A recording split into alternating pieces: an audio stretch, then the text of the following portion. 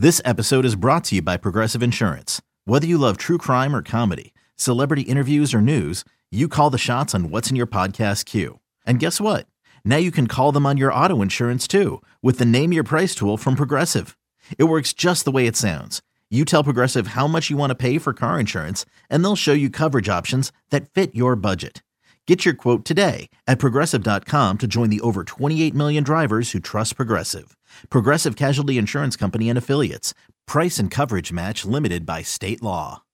When you need mealtime inspiration, it's worth shopping Kroger, where you'll find over 30,000 mouth-watering choices that excite your inner foodie. And no matter what tasty choice you make, you'll enjoy our everyday low prices, plus extra ways to save, like digital coupons worth over $600 each week. You can also save up to $1 off per gallon at the pump with fuel points. More savings and more inspiring flavors make shopping Kroger worth it every time. Kroger, fresh for everyone. Fuel restrictions apply. When you need to know what's happening, it's time to get in the huddle with Carl Dukes and Brian Baldinger. Back for another edition of In the Huddle. Look who's here, my man, Brian Baldinger. And if you're new to this podcast, first of all, thank you for being here. I'm Carl Dukes. Put him up, along with my man, Jason Lock on 4. We do this Tuesdays, Thursdays. We've done it all season long. We'll do it in the offseason as well. And in many cases, there's so much news that's going on. The offseason has already started. But we're going to focus on the games, Baldy, this weekend, because I think we've got a lot of interesting matchups. Now, some people are looking at these games and they're going, backup quarterbacks, are these games going to be entertaining? We'll see. But I want to start with Chargers-Jags. Baldy, the Jags are interesting, and I think they're dangerous. And I'm looking at this game and I'm going, okay, I know they got Eckler and I know they got Allen and Herbert, but why am I apprehensive to look at the Chargers and say they're going to go into Jacksonville and win on Saturday? I think a couple reasons, Carl. I think if you just, start with the head coaches.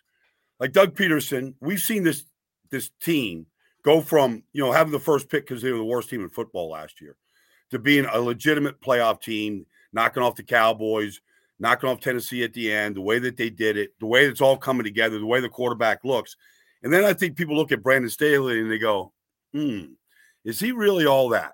I think that starts with that. Okay. And then I think we just see, the Chargers did play a lot better down the stretch, but then Denver just went up and down the field on them the last game of the season against their starters.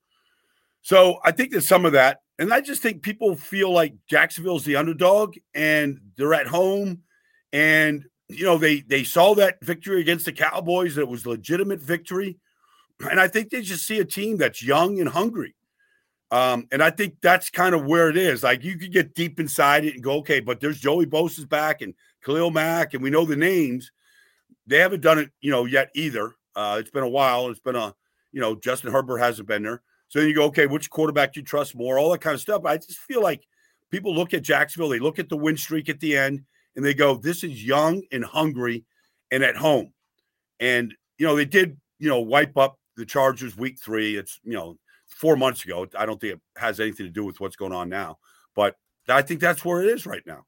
Yeah, I agree. That score, by the way, was 38-10, but it was so long ago. I mean, it's like the Cowboys – Tampa game, right? Yeah. It happened week 1 and we were all like, yeah. And then there's so much that has happened during the season. If you're focused on that solely alone and going, well, they beat them before, you're not paying attention to what's been going on. Brian Baldinger, let's talk about Seahawks 49ers because I'm with you on the Jags. And listen, if the Jags advance, let me say this before we get to the 49er game. Yeah. You talk about Doug Peterson. I just think, Baldy, we're going to see 5 teams. There are 5 jobs that are open right now, right, in the NFL. Yes. Colts, Broncos, right? We're going through the list.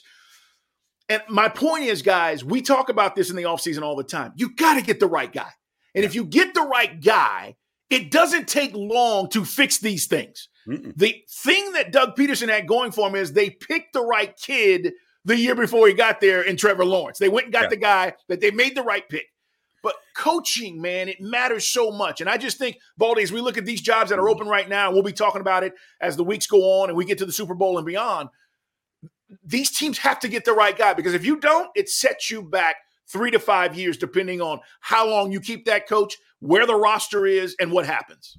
I mean, same from we'll get to the Giants, but look at the Giants and what Brian Daboll has done. He got the right guy. We didn't know Daniel Jones could be the right guy. It sure looks like it right now, but we'll get to that. But you're right. You picked the wrong guy, and you got to reset it. And the good thing Jacksonville had money to spend, and they spent it. People scratched their head about Christian Kirk and Evan Ingram. You're looking right. pretty good right now. Yeah. All those selections. So yes, I mean Doug he took the year off. He licked his wounds a little bit, and he came back recharged, and he's making a big difference right now. No doubt about it. All right, let's shift gears. Let's talk about 49ers Seahawks. Last time these two teams met in the playoffs was the Richard Sherman post game. You guys remember that? Yeah. LOB. And everybody was like, what is this, a street gang? No, it's not, okay? But that's the infamous Richard Sherman rant. Don't you ever talk bad about me. That's the last time we saw these two teams. But it's completely reversed this time, Baldy, because the 49ers are the better defense. The 49ers are the team on the roll. The 49ers are the team that a lot of people think are going to get to the Super Bowl, like it was when the Seahawks played the 49ers back 2012, 2013. What are you thinking about this game? Well, they did just play, and Seattle scored kind of a late, almost meaningless touchdown with a minute to go to make it 21-13. It was 21-6. Seattle really couldn't move the ball. They couldn't run the ball. And they threw it. They threw it 44 times. They ran it 14. Like, that's not Seattle's formula. Mm-hmm. Pete Carroll's running around, riding around on a little scooter the other day, after, they won and got themselves into the playoffs. And the fact is that there's a formula to every Pete Carroll team. It's run-based. It's control the clock. It's shorten the game. It's error-free football. It's that's and I don't know that they can play that style, honestly, Carl, against this 49er team that is so explosive. We'll get to their quarterback in a second, but Seattle can put up a fight because they do have good players in DK Metcalf and Tyler Lockett, and Geno has played well this year. He's not played as well late as he did early, but he can extend plays. He can run. He's been tough. They're a three tight end based team. Kenneth Walker is really a good football player, the running back.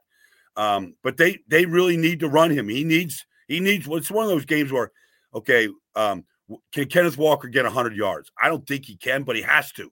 He needs 100. Right. He needs a big run in there. All that, and then they can't turn the ball over at all. They can't give any extra possessions to this 49er team. 49ers should be heavily favored. They are. I think it's 9.5 points. I don't know what Nick has it at.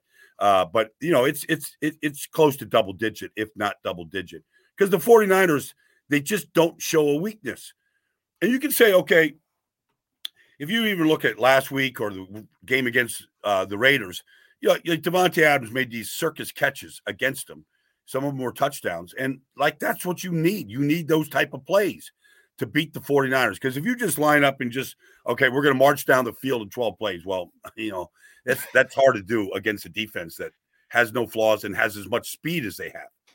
I know you are a big personnel guy, obviously, and I'm just looking at Kinlaw, Armstead, Bosa, Warner, Greenlaw. They are stacked. I mean, this team, it's an all-star team defensively, right? I mean, to your point about there are no weaknesses, I'm just looking at that front seven. And we said this, Baldy, maybe week 6 or 7. And I think you had the Falcons game. And it was right around that time. And the 49ers came in and they were banged up. And the Falcons won the football game. And it was kind of but they were missing 6 or 7 starters. And you said, Carl, when they get healthy, this is going to be a team. They're going to go on a run. And look what's happened. 10 in a row, Carl. So, the thing is that, the linebackers are ridiculous. Dre Greenlaw, Freddie Warner, even Azeez Al-Jahir. They're fantastic speed. But I remember I was doing the Tampa-San Francisco game about 4 or 5 weeks ago, and I saw Nick Bosa on the field. So he comes, he kind of walks by, and he nudges me, and he goes, "So you think Max Crosby is the defensive player of the year, huh?" So he heard what I had said at that time. It's like one of these things oh, Max Crosby, huh? So I go, Nick, look, I mean, you're right in the conversation. I'm not excluding you, but Max plays every play. He goes, yeah, he does, except I'm getting ready to go win a Super Bowl. Meaning I have to pace myself for the postseason and beyond. Max probably won't get that, and he didn't. So when Nick said that, it kind of like said, okay, this is Nick's time of the year. Like, okay, you can get 18 and a half sacks. You can be the defensive player of the year in the regular season. But his goal is way bigger than this. It's about marching through the playoffs and winning Super Bowl 57. That's his mentality. So watch what he does now. Now that it's Nick Bosa's time of the year. Like now it's time, okay, the stats and the sacks and all that is nice. Here we are, with the 10-game win streak. But now this is the real season. And I think a lot of guys feel like that for the 49ers. I think Fred Warner feels like that. Like I think there's certain guys with a mentality that they're there to win a Super Bowl. A lot of guys are there to get stats and get wins. This team collectively is there to win a Super Bowl. That's how they think. And I think, I don't know if Seattle thinks like that right now. They got 5 rookies that are really good players. Tariq Cole, Tariq is a really good player. Charles Cross is a good player. Like, I don't know if they have that mentality the way the 49ers do. Yeah, it's a great point. Brian Baldinger, Carl Dukes, in the huddle with you, getting ready for Wild Card Weekend. Guys, subscribe, tell your friends about us, like us, and make sure you're here to check out every episode. Pete Carroll, I don't want to say there's a coaching advantage. I just think Kyle has a better roster right now, right? I don't want to say that there's a coaching advantage, but roster-wise, because of that, Kyle has an advantage. But I do want to give him some props. Because he has done a really good job. And I don't know if we look at Kyle Shanahan as we look at some other coaches around the league, when you look at the job he's done, and he's been able to manage and maintain without these injuries and all the stuff. Everybody deals with that. But, Baldy, I've said this to you. The guy is brilliant offensively, man. He just is. And look at what Christian McCaffrey has done since he got to San Francisco. He was with the Carolina Panthers, and they were, we're going to get him the ball. He immediately gets there and has an impact. And that's all because of the system in Kyle Shanahan. And I just think with the system and the defense, Baldy, this is the team I think to beat right now in the NFC heading into these playoffs. I've said this now, that now this is the best team in the NFC. This is the best team in the NFL. It's the best team in the universe. I mean, I've been saying that now. Now, can they be beat? Everybody can be beat. Sure. It's just, but what Kyle's done with Brock Purdy too. Like, the vision that Kyle and John Lynch had with the trade with Christian McCaffrey was brilliant, because we all know Christian McCaffrey is a talented player, but I don't know if Christian McCaffrey went, pick a team. If he went to the New England Patriots, and I'm not knocking Bill Belichick or anybody, but like, would he be the same guy in New England? Would he be the same guy in Detroit? I don't, this feels like this is the perfect spot for him. The way that they use him, the number of touches he gets, inside, outside passing game, and then the complementary piece to, what we're seeing from Kittle and Ayuk and all the other pieces on that team. It seems like the perfect fit right now. Yeah, it really is. All right. Miami at Buffalo. Buffalo heavily favored. Nick Costos was talking about this, and we're going to talk with him. But he was telling me earlier that, this number should maybe be bigger because of the quarterback situation. Baldy, is this game going to be competitive with what you know about Miami and how they're headed to Buffalo this weekend? I just saw them last week in week 18 against the Jets. They couldn't score a touchdown. They put up 11 points, 2 of them on the final, play by the Jets, just laddering the ball around through the end zone. I mean, it was not a pretty offensive performance. And nobody should knock Skylar Thompson. He's a 7th-round pick for a reason. Right. I mean, I think he was a throwaway. He had some success at Kansas State, and, he has some ability. They're just a beat-up team right now. I mean, Tyreek Hill was in and out of the lineup last week. They did run the ball very well, and then you find out Raheem Mostert broke his hand. And can you play with a broken hand? I don't know. Yeah. I don't want that ball being put in a running back's hands that's got a broken hand. I mean, he's a target right now.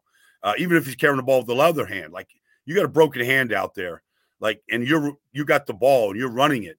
and he's an elite player, like he's a target for Matt Milano and Trey Edmonds and these guys on Buffalo to go, make sure that you tattoo, so they're just a beat up team right now. And, 4 weeks ago when they played on a Saturday night, it was a really good game. The Dolphins ran for 188 yards that night, Carl. That was the second most they run all year. And, Tua had success throwing to Waddle and Tyreek for touchdowns. And it came down to the end. And it was a great game. And if you said, give me that team, give me that Miami team, and we'll go back to Buffalo, like, okay, game on. This is going to be a playoff game. Get your popcorn. This is going to be fun. But we're not there. And it's just the quarterback is really important. And there's a big drop-off. And the running back is really important. And having Teron Armstead in the lineup at left tackles, and they're just not there. And so then well, how do they keep it close? And I said, yesterday on the network, Carl, I go, it'd be nice if Bradley Chubb showed up. I haven't seen the astronaut. It'd be nice if Xavier Howard, showed up and took a ball or two away the way we're used to seeing. But we haven't seen those from those guys. And that's how, they got to run the ball and they got to be able to get some takeaways. And Buffalo leads the league in turnovers with 27. They've overcome it because they're just that dynamic. But I just don't see how – I don't see a formula where you're going to keep this close, especially knowing the emotion that's going to be in that stadium with the love for DeMar, what they did last week with the kickoff returns. Like that place is just going to buzz. And you go, can Skylar Thompson handle that atmosphere at quarterback? What can you expect from him in that atmosphere? I mean, I don't have high expectations. It's a great point. The emotion and all that's happened this last week with DeMar, and we wish him nothing but the best. But, yeah, it's a lot to overcome. Here's the bigger story for me, Baldy, before we get to Giants, Vikings, and Ravens and Bengals. What happens to the Dolphins quarterback situation and head coach if they get blown out? Now, I never want to pin one game on a hire fire. Yeah. But I said this to a friend the other day because he's a Dolphins fan, and I know the producer of this show, Dylan, is a big Dolphins fan. He said he might not even watch this game. But he says to me, why in the world would the Dolphins move on from Mike McDaniel? 1 year, he fits the profile. He's had a good year. It's not his fault that Tua's been hurt. And I said, this isn't about Mike McDaniel. This is about who you can get. And it's always about if you can get somebody that you feel may be better. And guys, the rumors are out there, right? Jason and I talked about the Sean Payton, Tom Brady package potentially, no matter what happens. If Brady wins another Super Bowl, if he doesn't, there are chances that you could maybe go get a quarterback and a coach that could have you in the mix for the next two to 3 years. And again, that's a stretch with Brady, but I'm using him as an example. Yes. Baldy, what happens if they get blown out and they are potentially looking to move on from Mike McDaniel because the rumors are out there? Well, not just the rumors, but the missing ingredient here is the owner, Stephen Ross. Like he's got a big wallet, and he'll write the check. Like he just wants to win, and it doesn't matter if there's a collateral damage along the way. I believe the Miami Dolphins. Look, I love you. Cannot not love Tua. I know that's a double negative, but Tua. But I'm concerned for Tua. Like health-wise. Yes. I'm concerned for Tua. I know too many players. Some guys, look, Larry Zonka was a fullback and a battering ram for a long time with the Dolphins. He's sharp as a tack. I know guys that played that position and aren't. And like Tua's got a young family, got a young baby. Like he's got to think about his long-term future. Like the game is great. It's a lot of fun, but there's always an afterlife. You just have to be concerned with the injury history and then the concussions. And the Dolphins should be concerned. Yeah. Is this somebody that we can build with long-term? I have questions about that. So the Dolphins, led by Stephen Ross, like if they can go get Sean Payton and Tom Brady, and that has been rumored, and there's probably a lot of legs to that rumor. I'm not here to investigate here, Carl, but like, go do it. Go put it together, And so there could be some turnover there, especially if regardless of what happens in this game. I agree. I'm just telling you guys, watch out for that. That we'll talk about it next week if something happens between now and then. But, Sean Payton's making his rounds, and nobody's talking about this potential situation because, again, Mike McDaniel's the head coach. They don't have an opening. There's no reason to, but they might.